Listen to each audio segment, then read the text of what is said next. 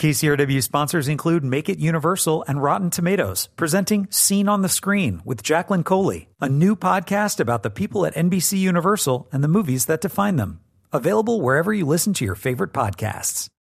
From KCRW Santa Monica and KCRW.com, it's The Treatment.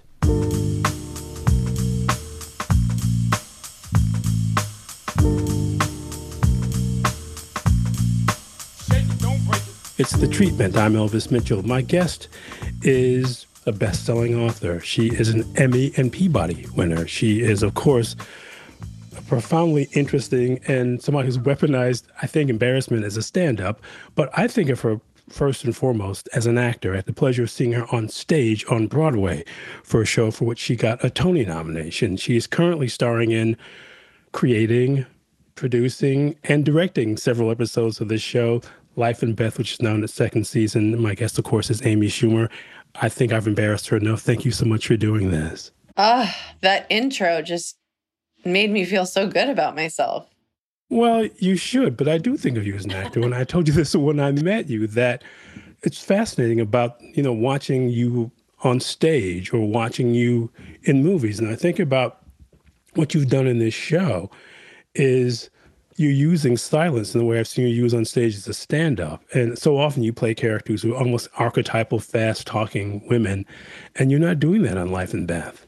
Wow, I love that. That's so perceptive. I mean, not like I didn't know you were perceptive, but that's just a really lovely thing to notice. Thank you. I just find it fascinating that so much of this show, and I want to go to the way that you direct it, because starting that first episode, when there are the flashbacks to Beth's life as a teenager, we notice there's something kind of different about the camera. Sometimes there's distortion, sometimes the angles are different, but you use it as a way to make visual points about these being flashbacks. And I just want to talk to you about the way you conceive the show as a whole, because each season really, stuff that we see in the beginning in the first episode pays off in the end. But I want to talk to you about deciding to direct this. I was really lucky to the first season work with a DP named Jonathan Formansky, and then season 2 with Rob Barocci. And both of them, we wanted the flashbacks to look visually different. And really that we were trying to keep it the way you have memories, like the way I remember things, which is kind of a little hazy and from my perspective. So, rather than get every detail, keep some things kind of just hazy, like sort of so they would feel like a memory. And yeah, we use different lenses, different lighting, everything different, not just to show the different time period, but to create that kind of hazy but intimate feeling. And so often in the flashbacks, there's a sense of the character, especially Beth, being kind of overwhelmed by the size of rooms. I mean, things seem really big around her. That's amazing. This is so fun. People usually just say like, have you gained weight? So it's for the second half. I'm sorry. Yeah. Cross those questions out. I think it's the kind of thing where, when you're younger and you're smaller and you are smaller in those spaces and they do seem bigger to you. Like, I think we've all had that experience where you go back to see something from your youth that you thought of as being really big and you're like, oh my God, this is so small. And so, she is kind of swallowed up by her environment.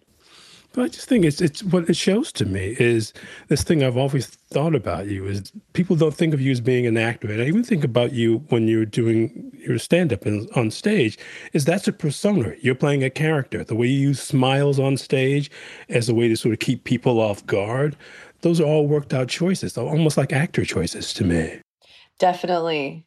Yeah, I just did, I was on someone's show and they were like, oh, you're pretty chill. And I was like, yeah, like, I'm not performing for thousands of people, but the sort of armor you need to guard yourself with, I in my experience, is especially to hold the attention of a live crowd.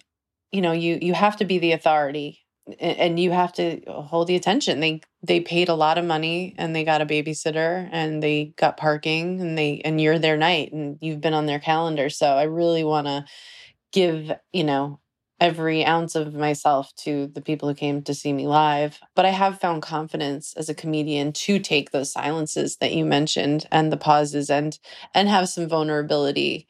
But in life, I'm really not like my stand-up character much at all. You can't really go around being that. It's like, this is horrible. I'm going to compare myself to Beyonce, but she had this like alter ego that she talks about, Sasha Fierce. And that's kind of like my alter ego. It is a part of me, there is a part of me that, but really like, I think at my most honest, I'm pretty quiet. And, I almost said demure, and I don't even really know what that means, but yeah.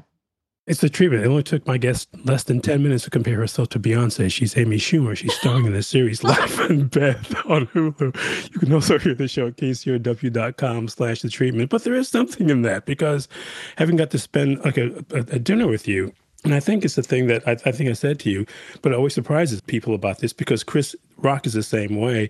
I think people assume because comedians take up so much space, and because they're so big, that they're shocked when they get to encounter them as people who don't take as much space. And I think because you've done that so often on screen in the movies, that what you're doing in Life and Beth is we're watching her observe and not being like the first person with a line or even the last person with a line. And I almost wonder part of this is some way of you're saying, I want to show people that I have a lot more to offer than what they've seen so far. Yeah. Well, I also love giving people the room to, have their characters live out their sort of lives, and just kind of live it out truthfully on camera. I always think of this quote that Chris said, which I feel like, I don't know why, I feel like you and I might have talked about this at that dinner, but one time he said, if ignorance is bliss, then what's the opposite of that? Like, and when you're a comedian and you do notice every little thing, like it's kind of living hell. You are kind of trapped in this mind racing box. Like it is a little bit like being trapped in a nightmare for I think most comedians. I always say, except for Jerry Seinfeld, he's kind of the exception, because I think he's pretty, I don't know. I don't know if he's really the exception, but, and you know what, it's not so much, let me show you what I can do, It's really corny. I when people used to say telling stories, I'd be like, shut up. But I I have been just trying to get better. I love movies. I love TV shows. I love, creative people. And I went to NYU to study in their graduate film program, like for directing. And so I just try and like educate myself and get better. And so I hope that, whatever we're seeing is only going to go up from there. And like, hopefully it's like the worst thing I'll ever do. Because I want to keep getting better and, as a director and an artist overall. I guess I felt like that because this is, I think in a lot of ways, and certainly in terms of persona, a departure from what we've seen you do. It's also such a 180 from inside Amy Schumer. And then that there's a continuity in this. But we did talk about this, by the way, that night we were at dinner. Because the thing I think that's interesting about so many of these characters that you played, and it really hits home with Life and Beth, is the dawning of self-awareness in these people, and that they have to change, but they don't know how to change. Yeah, I mean, I think about that every day. Like the journey of life and what we are discovering about ourselves. And like every time you feel like you understand something about yourself, it doesn't necessarily help, and it doesn't mean you can change it. And, you want to accept and love everyone for how they are and for who they are, but you can't help but be brokenhearted by it sometimes. And all these nuances of life are really interesting to me, and having people see their own experience, like hopefully watching this show and thinking about their own experience is like the dream end game for me for this show. Well, we should say, to let people know what the show is about, and I think this is the way I've described it to friends, it's kind of like a reversal 21st century version of the Mary Tyler Moore Show, in which the lead character explodes, her life is exploded, except in this case, she does the exploding. I think what's interesting that so often, I want to talk to you about this, is that you're finding a way to show characters kind of coming to understand something about the world. That change usually happens pretty fast in some of the movies, but here it takes place over a very long period of time, and you go back to show the roots of the awakening for Beth too. And I think it's a really daring thing for you to do, because it's really sort of opening yourself up to people in the way that I hadn't seen you. Well, you sort of do it in Meteor Shower, but not on such a big scale. This is also just selfishly how I process things through writing. I feel very lucky that having the sketch show, that there could be this one thing that really bothers me, and we can sort of see that out. And this TV show is such a great way to communicate like lots of things that I want to say. And I feel like it's only fair for me to, if I'm dissecting all these characters, to also dissect myself. And like, people have different perspectives of you, and they're all right and they're all wrong. You know, there's no like, you're a bad person, you're a good person. I think about that a lot. My relative, Alexander Gutman, who was a Auschwitz survivor, the last thing he said in his Shoah Foundation, you know, they like recorded some Holocaust survivors for the Shoah Foundation at USC, and they said the last thing he was like, they were like, "What do you want to say? What do you want the world to know?" And he just said, "I just want to say that people are hypocrites." And he's right, which is why you can't dismiss any whole group of people, like, or any person. Like, we all have that in us. We're all great people and bad people. And, you know, some of us are worse than others or better than others. But yeah, so I like showing that. That's really like fun to show, that just when you think somebody's like the villain or something, they're actually the hero. Yeah, I mean, because part of this too is just, I think, sort of detonating what we think of as sitcoms. Even now, sort of modern sitcoms, still when they show us a character, we won't get that bigger facet or that bigger change in that character. And that's just Kevin's character, Matt, who has gone through so much stuff and has changed. But by the 10th episode of the second season, he's still that guy. I mean, he's in him hitting on the doula, and I don't want to give too much away in that, but he just can't stop being himself. Even though he smells like a better person, he's still him. Right. His DNA is still the same. Yeah. And that's the thing. And that's the thing with my dad too. It's like, he was kind of a womanizer. I mean, my dad's still alive, and he's crazy about me, you know, like he couldn't be a more loving father. Like, just all these things can be true at the same time. This show feels so demanding. Part of it too is just watching you, again, watching people in it and not judging them, because the show doesn't judge them. To me, it feels like a sort of a comic version of a John Cassavetes movie in that way. I have to say, like, I'm not trying to be humble or anything, but like, I think everybody on the set of our show really takes it seriously and enjoys it. I hope they feel appreciated, and like, it really does feel like we're all making something together. And I feel like, I don't know, I think you can feel that when you're watching something that's kind of inspired. I hope everybody worked really hard to create this, and I don't know, I hope that you can feel that kind of love from everybody who made it.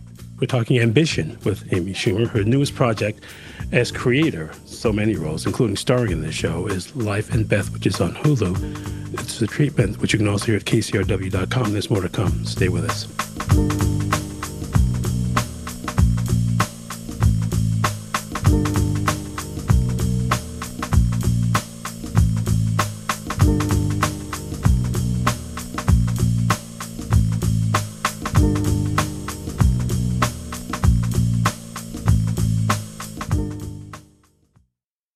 It's The Treatment, which you can also hear at kcrw.com, where you hear the voice of my guest, actor Amy Schumer. Sorry, don't mean to call you out like that, Amy. The show is Life and Death on Hulu. The cast, and I have to say, your Maya, she's such a wonderful presence of gravity. Just talk about casting the show because it feels incredibly lived into me. So when we see stuff like the payoff from the martini bowling in the first episode of this season, the way it pays off in the last, I mean, we feel we watch these characters that go through so much, but we understand what this is all about. Talk about how you cast it because that really fascinates me. Yamanika Saunders, who plays Maya, is a great comedian. We've been friends for a really long time.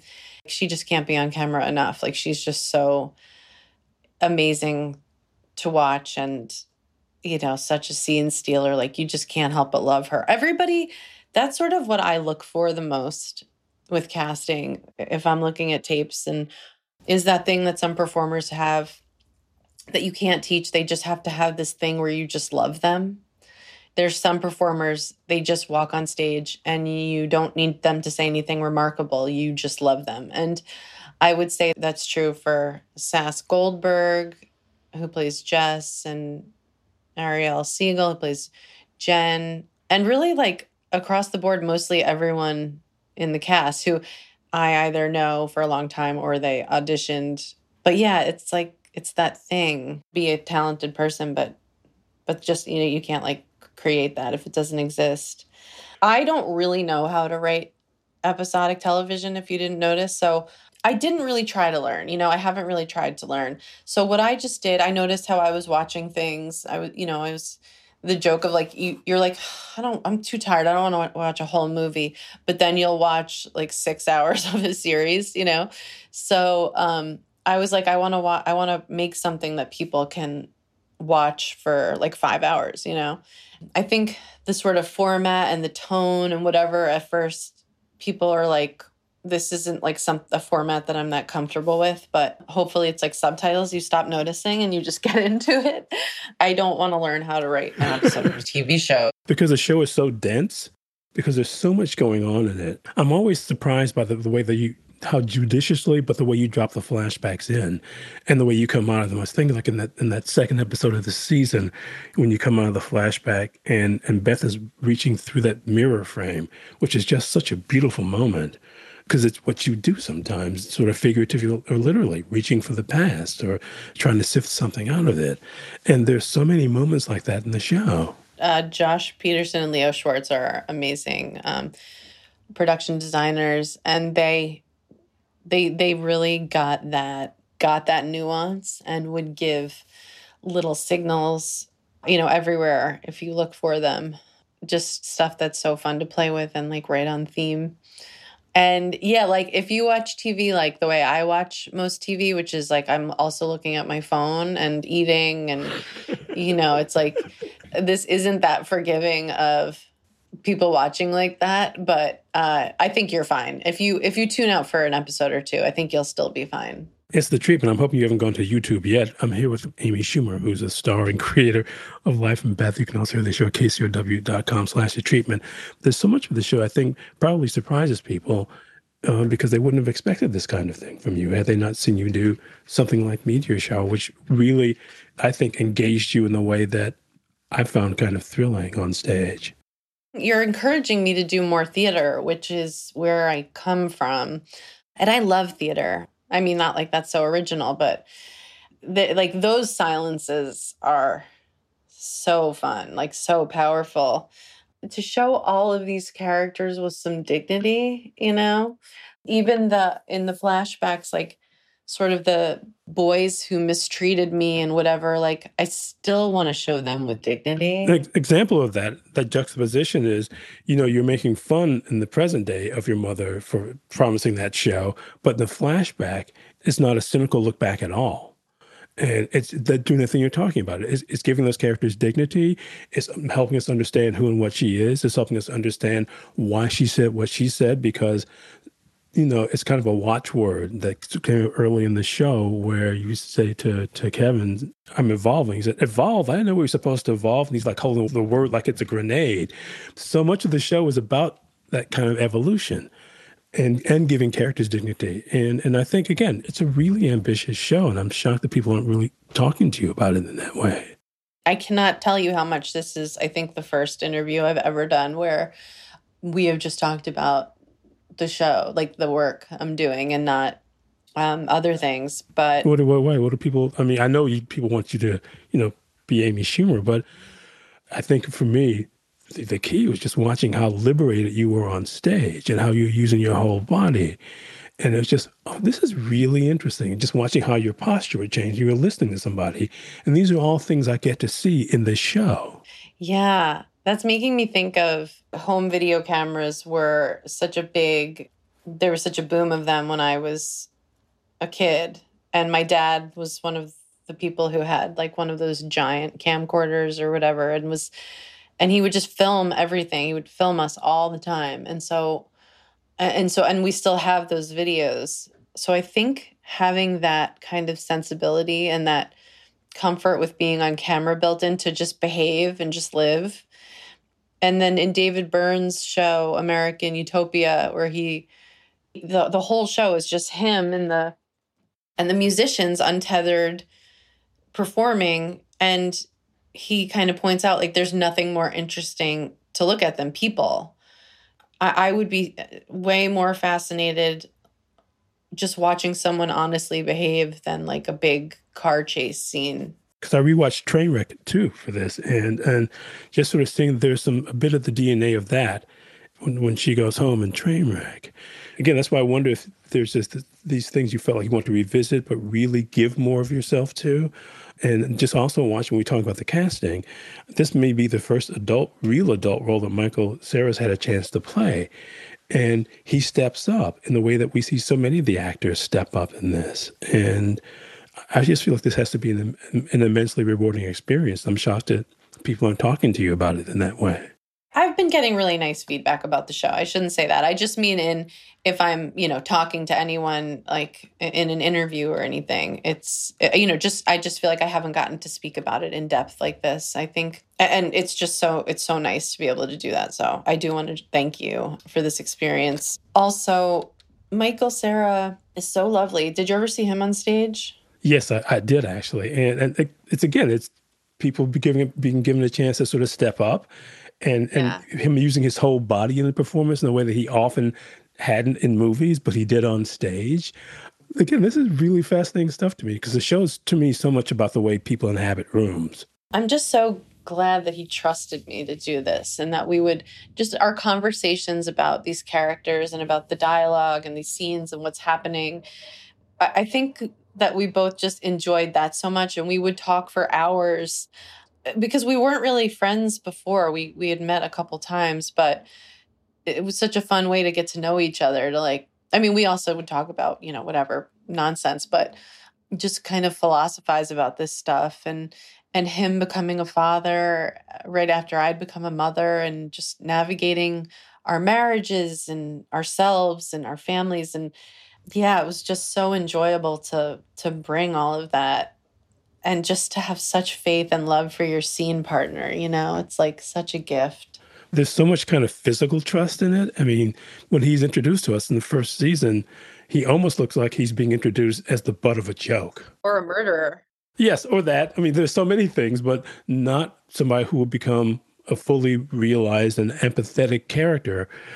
But you offer clues to what he is one step at a time. Just the look of realization on Beth's face when she sees him playing with the boy at the airport.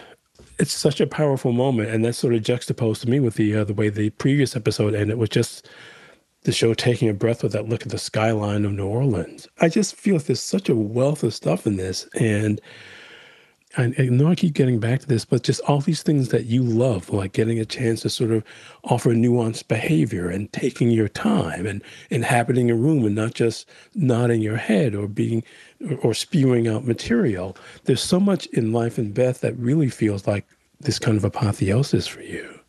Definitely. You talking about New Orleans made me think of there's that scene of Preservation Jazz Hall.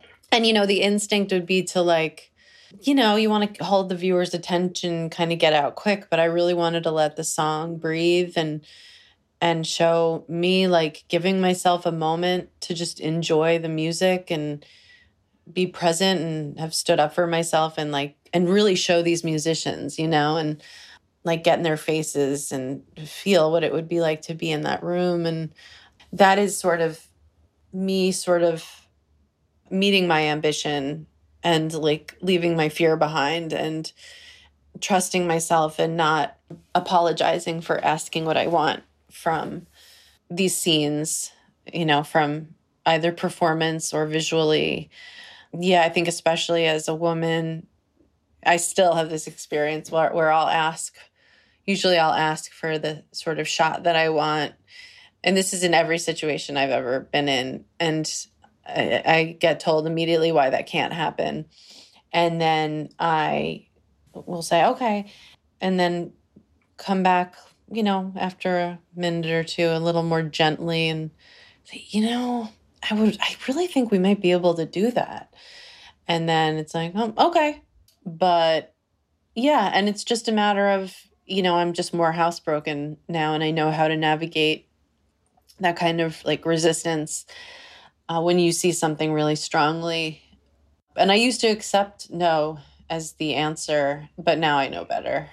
The show feels to me, and certainly in storytelling terms, is confident because you're talking about the New Orleans and being in the preservation hall. And what we're feeling in that is that we're feeling that drum beat, which, at the end for the wedding ceremony, before, when you guys are doing the march down the streets and before the camera moves into the skyline, we're feeling that same drum beat that you felt in Preservation Hall. So even there, we're feeling that there's a heartbeat, and there's this thing that these all feel like filmmaking touches to me. And as much as when you said the phrase housebroken, I sort of winced because I said, no, this feels like confidence to me. You are seeing confidence from me. And I do feel like I sort of have shed those starting sentences with saying I'm sorry and just asking for what I want. We're shooting in Preservation Hall and the sort of coverage of it. And I said, Ben Jaffe, who's a sousaphone player, I just said, I'm like, wait, he knows how to shoot jazz. You know what I mean? I'm like, how do we help me here? I'm like, should we I want to get closer. I want to feel, and he goes, get in our faces. And I was Charlie, our ACAM operator. He's, all these handheld operators, and I'm in their ear while they're shooting. I'm going, get in his face, get closer, whatever. And that is a confidence that I did not have even a year ago. So, but it's thrilling, and there's no reining me back in now. Well, good. You should be reined back in. My guest, who I hope comes back to talk to us again, is Amy Schumer. She's starring, producing, directing, writing, everything on Life Beth on Hulu. I can't thank you enough for your time, Amy. Thank you so much for doing this. Thank you so much. This was such a pleasure.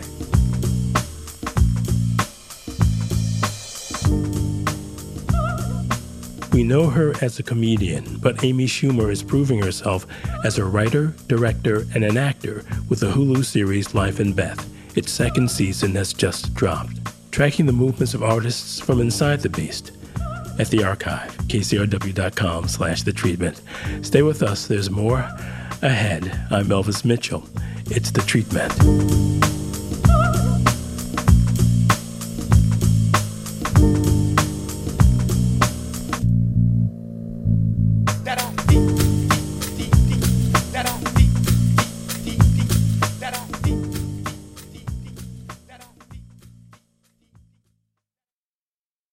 KCRW sponsors include Make It Universal and Rotten Tomatoes. Join Jacqueline Coley as she hosts a brand new podcast, Seen on the Screen. Meet the innovative people at NBC Universal as they share their journeys, inspirations, and the movies that define them. Each episode is an intimate and fun conversation about the impact of film. Seen on the Screen is available now wherever you listen to your favorite podcasts. Introducing the KCRW donation car, designed to be recycled. This first-of-its-kind vehicle will save you time, space, and hassle by disappearing. Enjoy the luxury and comfort of turning your underused car into a donation worth hundreds, even thousands of dollars. The KCRW donation car, already in your garage, driveway, or on cinder blocks outside your house. Act now at kcrw.com/cars. It's The Treatment. I'm Elvis Mitchell. Most people read books. Sam Wasson writes them. In the last 4 years, he's written 3. The first, he was here for his amazing book, detective work on the making of Chinatown, The Big Goodbye. And then during that COVID era, remember that, the halcyon period back at least a year or so ago? He was here for his previous collaboration with Janine Basinger, Hollywood and Oral History. This is the newest book, The Path to Paradise, a Francis Ford Coppola story. This is a book about somebody who is indomitable in the most fascinating way, that every setback he manages to sort of turn into something that he can use. I've never seen anybody who, in some sort of instinctive way, knows how to pillage all the detritus and debris around him and build another empire out of it. Wow, yeah, that is Francis. That's exactly right. I mean, that's creativity, right? I mean, we all have to take what we have and make it into something else. That's the survival instinct. That's the artistic instinct. And most times in movie making, it's the director's instinct, because you're going to be limited by what you have, your resources, your time, the weather, etc. And makes Francis one of the great improvisers, that ability to just say, okay, this is it, and we're going to go with it, even if what he's going with is his own destruction. To me, it's fascinating because it starts off with somebody who's trying to build a literal megalopolis, and by the end has to settle for making a fictional one. Yeah. I started out writing this book wanting to write about zoetrope, one of the great movie-going experiments in Hollywood post-studio era. And as I was starting to discover zoetrope, I started to see that it wasn't just a filmmaking entity. It was a plan for living. It was a utopian undertaking. And that was only a step away from knowing that Francis was working on Megalopolis. So I went, oh my God, this is a rehearsal, a real life rehearsal for this movie. This is the petri dish for the work of his life, which is Megalopolis. Unlike so many other figures that you've written about, he is really somebody who thrives on having a group of people around him who are catalysts rather than employees. Right. He is not a perfectionist, Francis, and that's partly what allows him to work the way you're describing, to really create communally. They don't work for Francis insofar as people worked for George Lucas, more of like, a pair of hands or craftsmen or technicians. The people that Francis surrounds himself with are bringing their full body and soul to the project. There's a funny story I have in the book when Francis is doing One from the Heart in L.A. You have a lot of funny stories. I have a lot of funny stories about that. But at one point, Lucy Fisher, who's running the studio, hears that the janitor has notes. And that right there is the glory and the liability of the way that Francis works. His power is multiplied by the power of everyone around him. Now, that's not how everybody makes movies. It's much more expensive to wait for the janitor's point of view, especially when you multiply that by, the hundreds of people that are on a movie. But there is no Apocalypse Now without that way of working. I think, and you report in the book that whole story about him being co-opted by a crew member who was presumably a friend.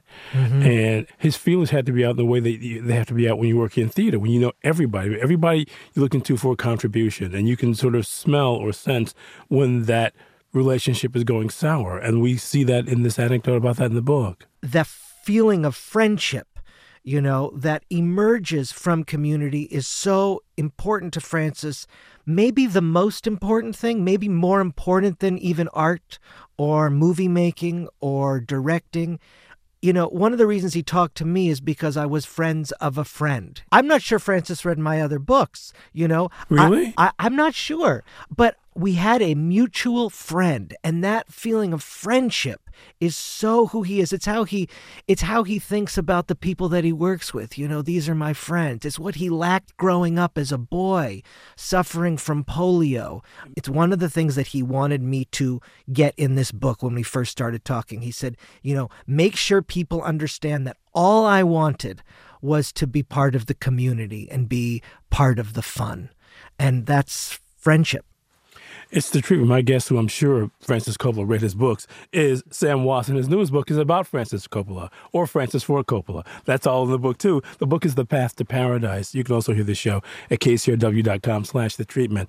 But Sam, I think what's so interesting about this is that it reminds me, so many people compartmentalize Francis when they write about him. It becomes this binary thing. He's this or this. He's this mythic figure who has to consume everything around him, or he's this incompetent financier. And the fact that you're able to knit so many of these pieces together, that need to want to build a place where people feel like they can offer their best and not compete. But at the same time, there's the pressure of capitalism. It's the serpent in the Garden of Eden. Yeah. But some of these things have been written about in just one or two ways, and you feel like you want to complete the entire picture.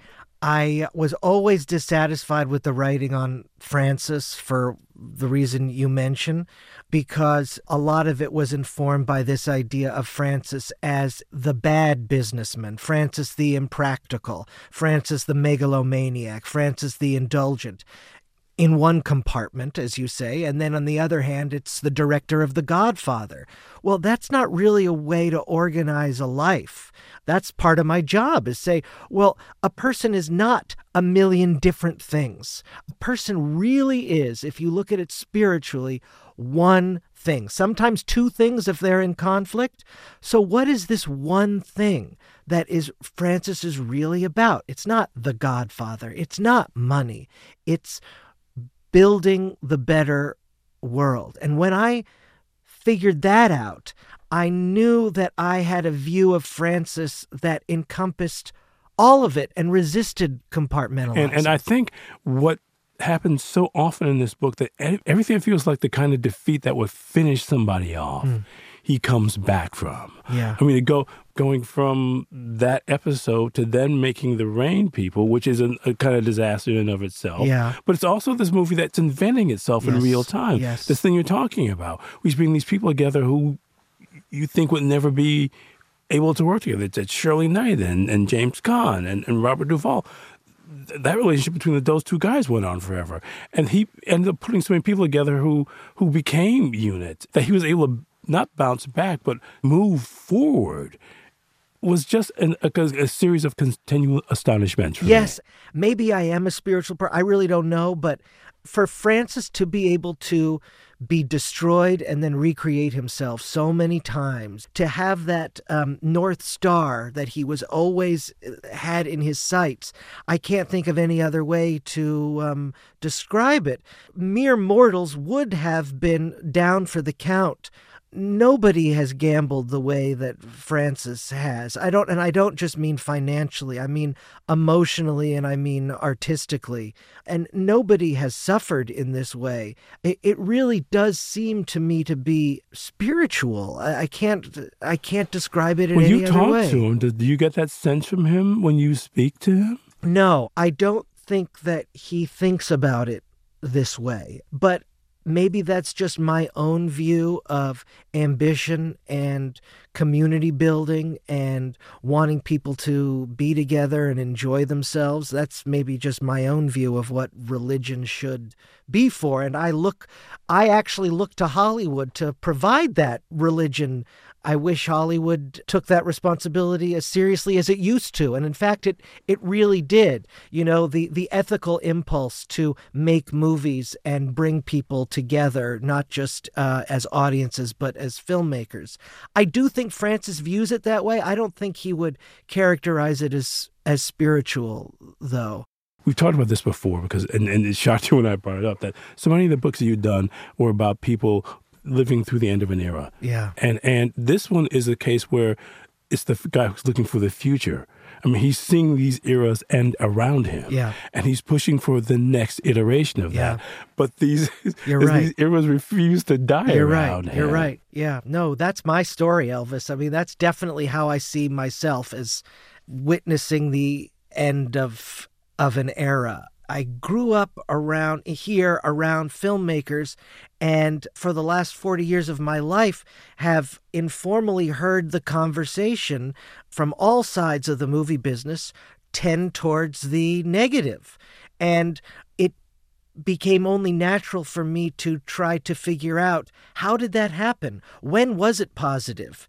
Is that just a fiction? Is that just a nostalgia that we have? A romance with the idea of the past? Or was it in fact actually better at some point? And it's been my obsession to really look at that as closely as possible and chart what I see as a decline with the hope, and I believe this is a hopeful book, with the hope of one day pointing us back to how we can go back.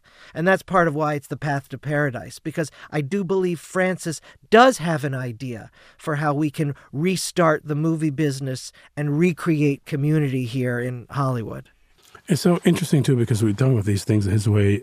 He finds to incorporate the worst disaster. And, of course, one of the worst, and this whole last section of the book is basically going from one disaster to another, from one from the heart to the dissolution of Zoetrope, to selling to somebody who then he owes money to the death of his son. To me, Tucker is his most optimistic movie. It's a movie shot in the most primary colors. It's got the most sunlight in it. Right. And it's also about this man kind of willing this family into building this project that no one else takes seriously. Yeah, that's it. The movie's called Tucker, A Man in His Dream. This book could have been called Francis Coppola, A Man in His Dream. And you're right about the primary colors of that movie. It really is. I never thought of it. I mean, it really is his most optimistic movie. And that's the feeling of inspiration that you get when you're with Francis. It is those primary colors. It is bursting with let's do it and a million different ideas coming at you at once, like Jeff Bridges in that movie. It's just an irrepressible enthusiasm. You know what I learned? Enthusiasm comes from, I guess the Greek is entheos, is the God within. And we're talking about the spiritual component of this, and the word enthusiasm so describes Francis. I wasn't surprised to learn that it comes from the concept of the God within. It's before him reckoning with that death, which is really what The Godfather 3 is about, and this fear that the worst thing that could happen is not that, everything is taken away from you, but you lose your child and you still live on after that. The horror of the last 10 minutes of that movie, which you really get, you talk about that movie here, that has never sort of been reckoned with. And one of the things, too, getting back to the way his life was reported, nobody thought to sort of, well, wait a second, this guy just lost a child. Yeah. And he's making a movie. You're one of the first to sort of connect that and that period to what he was dealing with in emotional terms. Well, Francis lives his movies. He lives the movie to understand the movie. That's why they must be an improvisation, because he is doing the research of living it. Godfather, he was going through death and dying. He cast Sophia to play Michael's daughter, and she gets shot. That was part of Francis creating almost like a happening, a lived experience. And this comes out of the 60s happening culture and community building, like we say. You're a big boy now. Man. You're a big boy now. And the Rain People was a road trip to film a road trip. They didn't know where the story was going to take them pretty much. They got in a car and improvised this story by experiencing the emotions and then putting it into the movie. So you get this feedback loop of life and movie and life and movie and life and movie. No one has said that. No one has said that. That is why Francis makes movies. And very few people make movies that way because movies are so expensive. You can't just say, well, last night I had a dream. I had an argument with Eleanor that really sheds light on this situation. We're going to have to change the scene today. No, that's nuts. You can't do that. But when you're Francis, you have to do that. And that becomes the triumph. And in the case with One from the Heart, its downfall, because the problem, the real-life problem of male-female love relationships, which Francis was trying to resolve in that movie, he never managed to resolve in his real life. One of the things that I so admire about what you've done in the book, Sam, is that you take the failures as seriously as the successes. Thank you. His failures shouldn't be written off. Yeah. And just sort of attribute to either he's the crazy business person or he was the egomaniac. Right. Rather than there being part of a mosaic. I'm so glad you brought this up because it so bothers me the way that film journalists have written about Francis. And a lot of this comes, I must say, from New York and the New York Times, a view of Los Angeles and Hollywood as wasteful, extravagant, venal. And also him coming up with that movie brat period where that kind of behavior, that word brat was ascribed to all of those filmmakers. Yes, look at all the money these people in Hollywood are throwing around. You know, no attempt, and I went back and I reread all of this reporting, no attempt to understand why that money was being spent the way it was, or to respect the fact that it was Francis's own money that he was spending. And they criticize him for spending money in the millions, for trying to really save the movie business, and yet no one's criticized, as Francis said, for Superman 2, spending that kind of money. And reshooting the entire movie. So it's always shocking to me, the American antipathy to Hollywood economy, which must take risks in order for it to be good. And Francis is the perfect example of that. So I really wanted to correct that in the book and celebrate him for it. My guest, whose newest book, because again, he doesn't write enough apparently, is Sam Wasson. The book is The Path to Paradise, a Francis Ford Coppola story. I like that. A Francis Ford Coppola story. That's right. There are many. Yeah, and that's why I'm trying to draw attention to this. Sam Wasson is its author. It's always a pleasure having you. And in person, thank you so much for doing this. Thank you, Elvis. Thank you.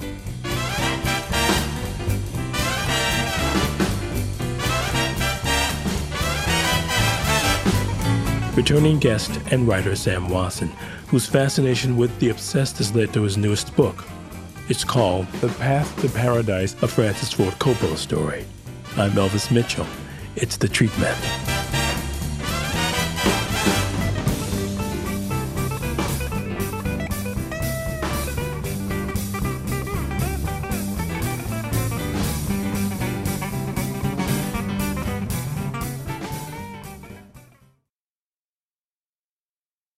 It's The Treatment. I'm Elvis Mitchell.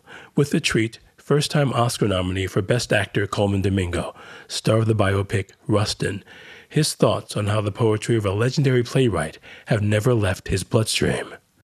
Hi, I'm Colman Domingo, and this is The Treat.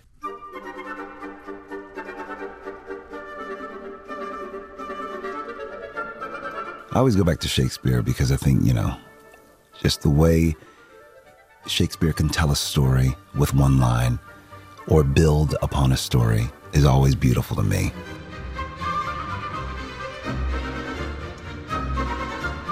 I did this Midsummer Night's Dream many years ago at California Shakespeare Theater. When I was a young actor coming of age in San Francisco, I just would stay in rehearsal rooms that I wasn't even called for, because I was fascinated in how to use this language. It was something I wasn't afraid of. It was learning something that I knew would have a great impact on me. And I was tasked with Lysander, one of the lovers.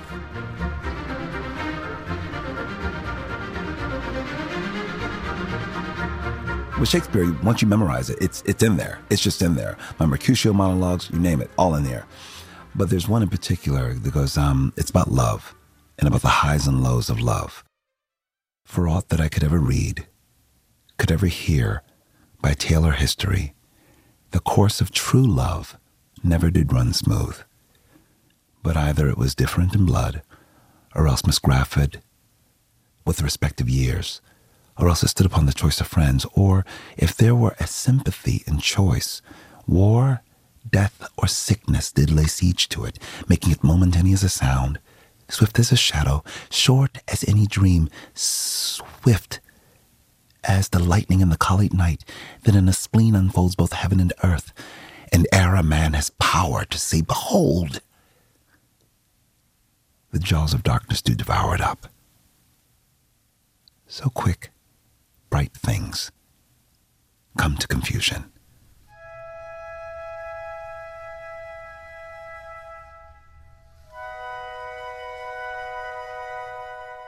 It's that confusion of young love. These two are thinking about love and the costs of love. And is it available, but also the brightness and the quickness of it. And then sometimes how it goes away. That stays with me because I think it's such a complicated thought and theory about love and the possibility of it.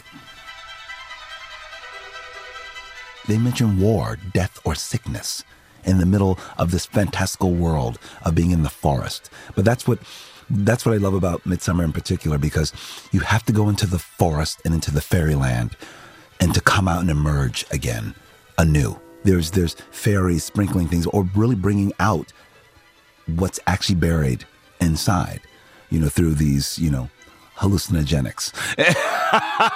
It says a lot. I'm like, I guess they were dropping acid back then.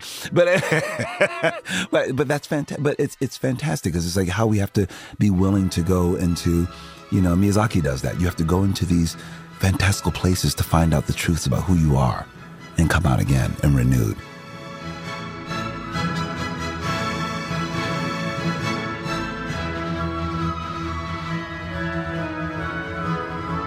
Playwright and actor Colman Domingo. He's nominated for Best Actor for the title role in the film Rustin on the staying power of A Midsummer Night's Dream. Past treats, such as Ethan Hawke on a performance that he never got out of his head at the archive, kcrw.com/thetreat. A moment's exposure to a moment that became an obsession, and how those obsessions led to a lifelong pursuit of creativity from artists of all endeavors. It's The Treat. And it's The Treatment, produced and edited by Rebecca Mooney and mixed by Katie Gilchrist. We wouldn't be here without help. This week from Laura Kandarajan and Hope Rush. To better days, everyone. I'm Elvis Mitchell. It's The Treatment.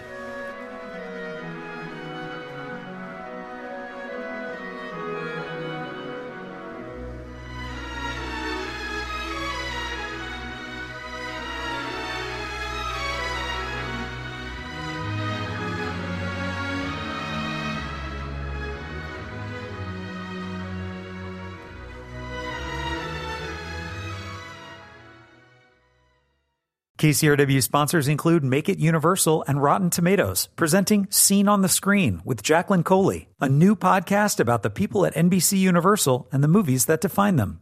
Available wherever you listen to your favorite podcasts.